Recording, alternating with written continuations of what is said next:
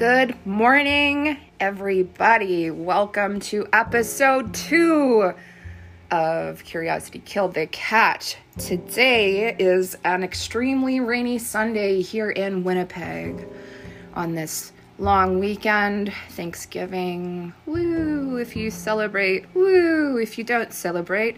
Or if you're orphaned to the windows, just like me, old soul, then you're struggling through depression and forlorn sadness. But you know what? The table is always turning. I'm researching this wonderful, wonderful piece of literature, which is How the Devil Married Three Sisters. So, How the Devil Married Three Sisters is an Italian fairy tale found in Thomas Frederick Crane's Italian Popular Tales, 1885. So, according to Wikipedia, it was collected and originally published in German as Der Teufel. I cannot pronounce German, but you know what? The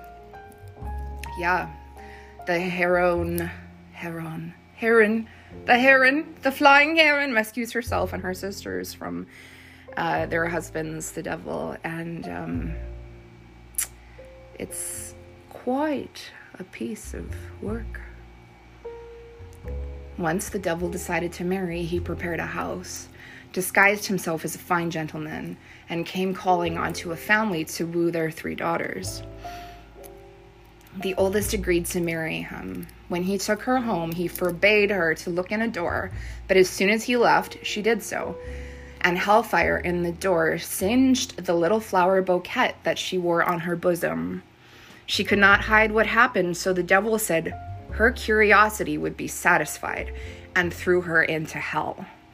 A few moments later, he wooed the second daughter, but the same fate befell her as her sister. Then he came to woo the youngest daughter, Margareta. She was the clever one and suspected he had murdered her sisters, but the match was so good, it would have been a challenge to find one better.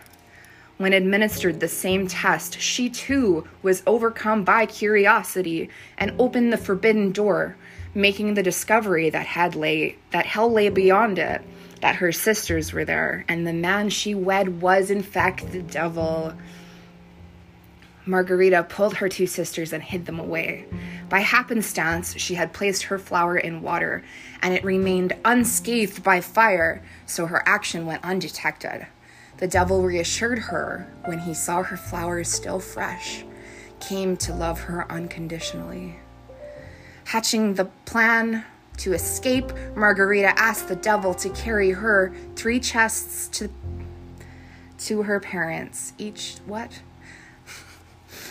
Hatching an escape plan, Margarita asked the devil to carry each of the 3 chests to her parents, making him promise never to put it down along the way. She said she will be watching.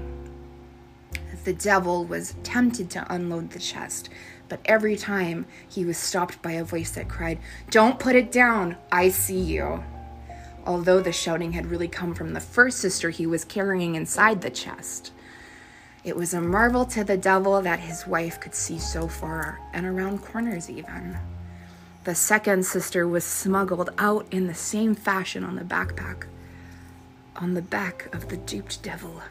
The 3rd chest was for Margarita herself to be concealed inside. A dummy posing as her was affixed to the balcony, as if to keep watch, after which the maid helped load the chest upon the devil's back.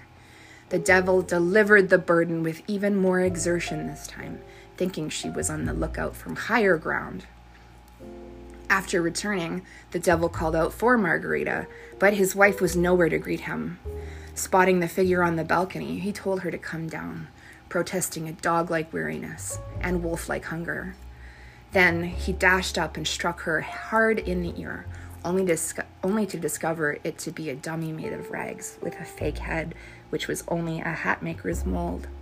Searching the house, he found her jewel box ransacked. He hurried off to his in-laws' house and then found his 3 wives alive and laughing scornfully at him. The thought of 3 at once made him flee. Since then, the devil has lost his appetite to ever marry again.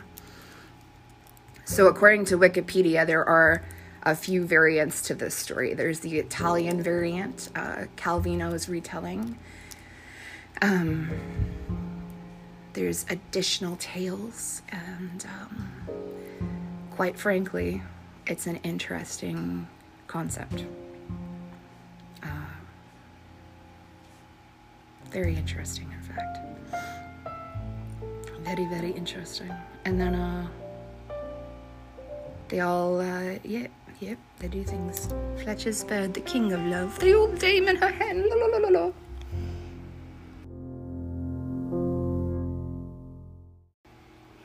Yes, so the point of this podcast is for me to work on my vocal inflection. I spent my whole life mute. Not quite, but definitely not the strongest verbal speaker, especially through COVID. I spent so much of my time self-healing, and I find it very, very difficult to speak and breathe at the same time. So this podcast is to help me actualize my destiny. Go figure. Hello, Cohen. Cohen's my Sphinx. He's staring at me with this look in his eye where he just doesn't look impressed today. Mom, why did you call it Curiosity Killed the Cat? Well, actually, I just really like cats. So thank you for listening, and may you have a blessed turkey weekend. And if you're not down with eating animals, if you're not down with eating those animals, enjoy your faux turkey, or you're binge watching Friends or Seinfeld, where, buddy guy gets the turkey stuck on his head. Actually, I feel like that happened both in Friends and in Seinfeld. Amazing. Take care, everybody. See you next time.